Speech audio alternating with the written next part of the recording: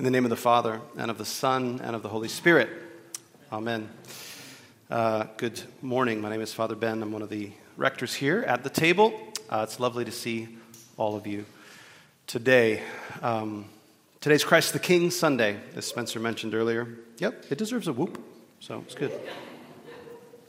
It is the last Sunday of the liturgical year. It is the culmination also of our journey with Jesus in Luke's Gospel. He set his face toward Jerusalem for this reason, to save the world by being enthroned as king, but not in a way that anyone expected. Not on a throne of precious metals and stones, but on a Roman cross. Not through political maneuvering or cunning consolidations of power, but through becoming a victim of those terrified of losing their status. Lifted up, not in worldly splendor or a show of force, but in shame and humiliation, ridiculed as a common criminal. But in being enthroned in this paradoxical way, he became the Savior of the world. And now, Jesus Christ, the crucified one, is Lord of heaven and earth. Beloved, his sovereignty is love.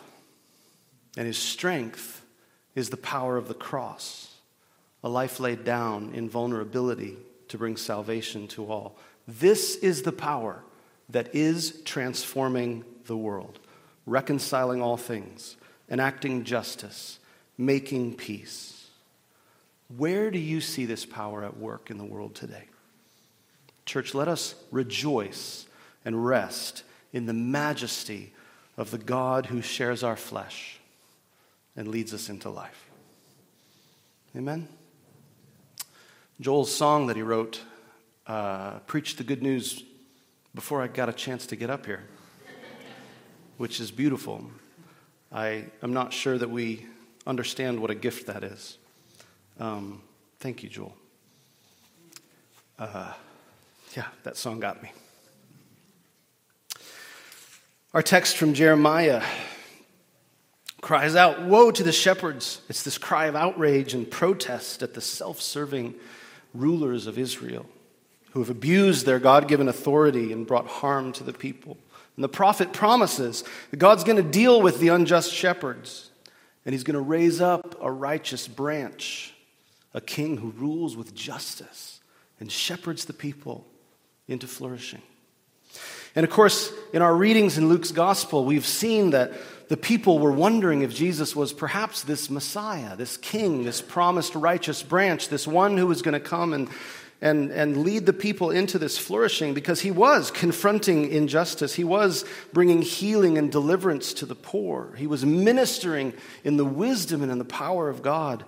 But he was also confounding all of these expectations in his refusal to take power in the ways that people were expecting someone in his position to take power.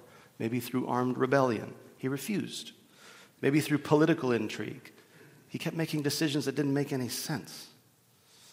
All of it is building towards this point in Luke's Gospel that we read today.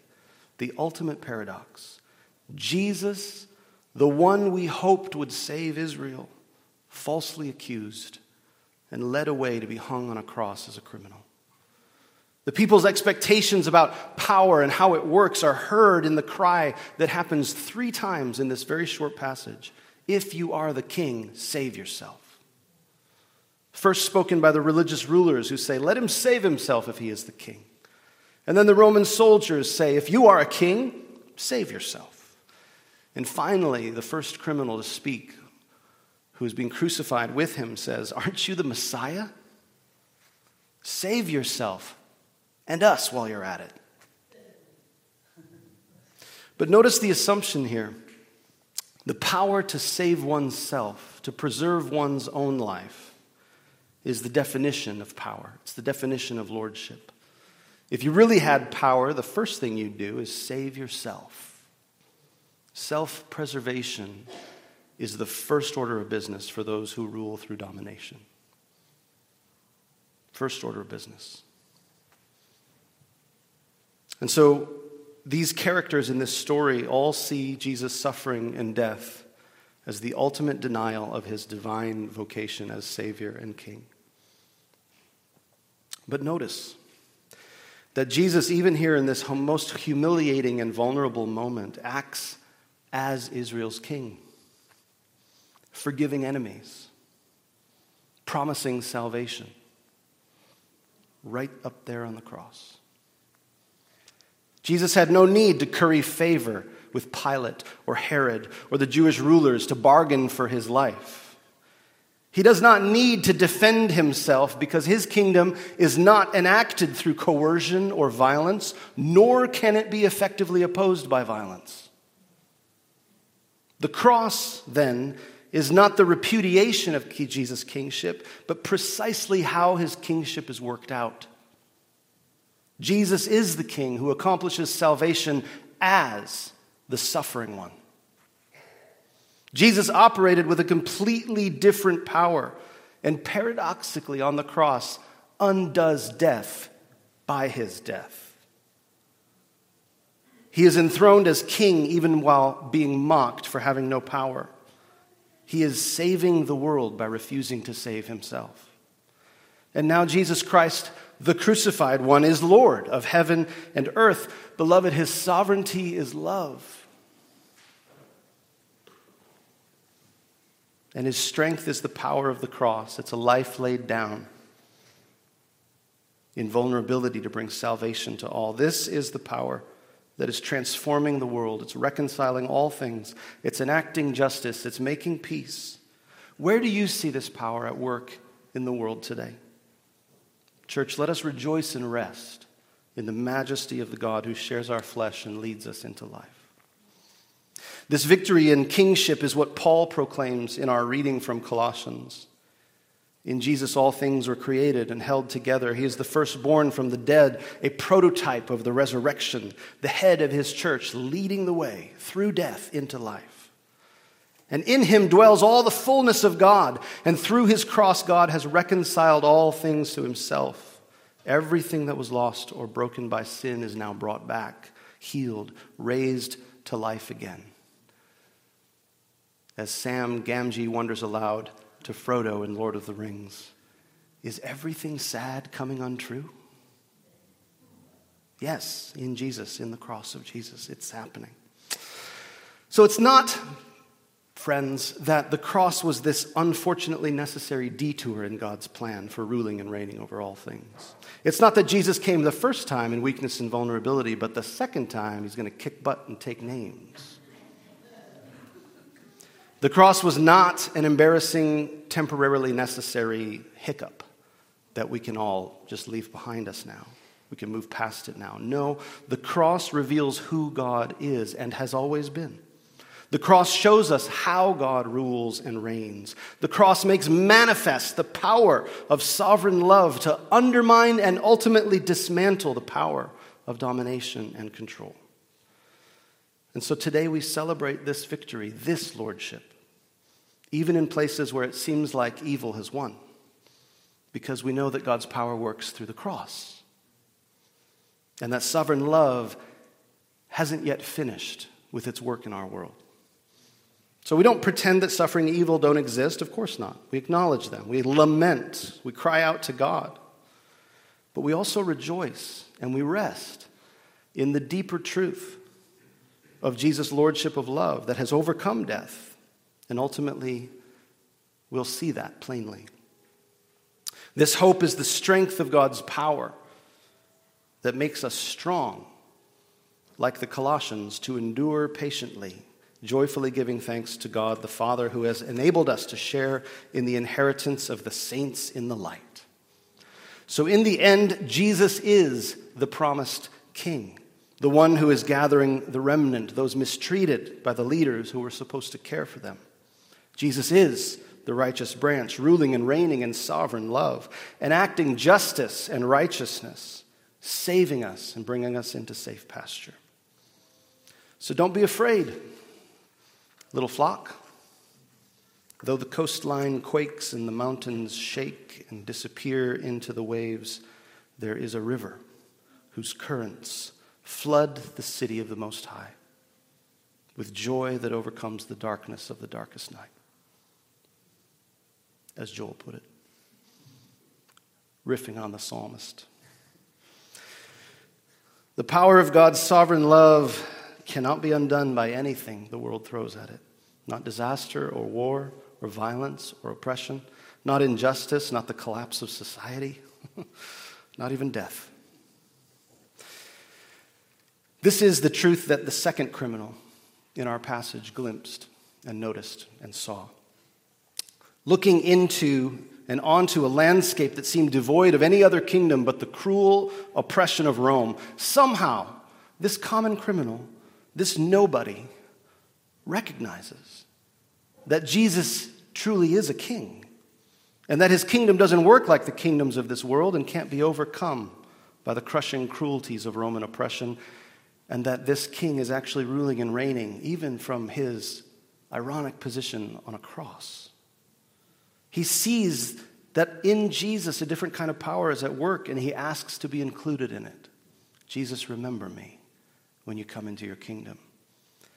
And of course, Jesus, full of grace, acting as king, says, so it shall be. Of course, today you'll be with me in paradise. Just like all of the other marginalized people in Luke's gospel, the second criminal shows us the way, revealing remarkable insight into the identity and power of Jesus and the nature of God's kingdom. Can we see it today, church? Even in circumstances that seem to defy it, circumstances and situations that taunt and ridicule, like the rulers, like the Roman soldiers, and like the first criminal on the cross. If Jesus is king, why doesn't he do something about this? But beloved, we see that the kingdom of God doesn't come all at once for everyone to see at the same time. It doesn't come through coercion or violence. It's wheat growing up among weeds. It's a seed that slowly grows. It's leaven in a lump of dough. But it's here. It's here, and it can't be stopped. It can't be stopped. It's a done deal. The power of God's sovereign love is at work. It's always working. Quietly, hiddenly. And before you know it, the glory of the Lord covers the earth as the waters cover the sea. Wherever you see peace being made, the majesty of Christ is transforming the world. Wherever you see justice being enacted, the majesty of Christ is transforming the world. Wherever you see reconciliation being accomplished, the majesty of Christ is transforming the world. I saw it in a young woman this week who is learning in the midst of a patriarchal system that her voice matters. And she is speaking up in places where she was afraid to speak. She's going through her naturalization ceremony so that she can become a citizen and be a voice for her undocumented friends who don't have a say in our civic life. Jesus Christ ruling and reigning in her life and through her life. I saw it last week as well in another woman who was celebrating that for the first time in her life she has friends and colleagues who are standing with her as she speaks out for racial justice in her church. God's kingdom is coming. Jesus Christ ruling and reigning there. Beloved, let's learn today from this second criminal, this unnamed brigand. Let's learn today to see the quiet, hidden ways that Jesus' lordship of love is already here and already transforming the world. This is how Jesus rules and reigns, and how all things are going to be reconciled to God, even the systems and structures that we're entangled with that cause so much harm in the world. Where do you see it at work? Let's take a moment in silence.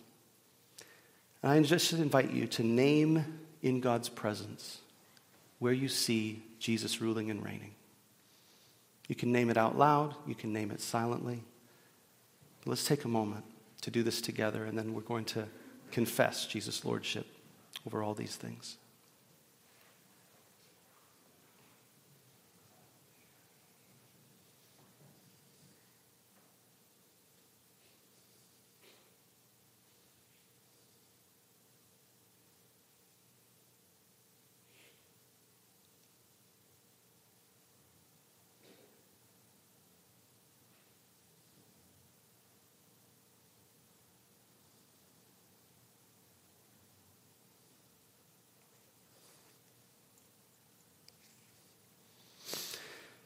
Amen.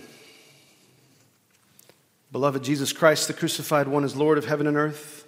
His sovereignty is love, and his strength is the power of the cross, a life laid down in vulnerability to bring salvation to all. This is the power that is transforming the world, reconciling all things, enacting justice, making peace. Let's rest and rejoice. Let's rejoice and rest in the majesty of the God who shares our flesh and leads us into life. In the name of the Father, and of the Son, and of the Holy Spirit. Amen.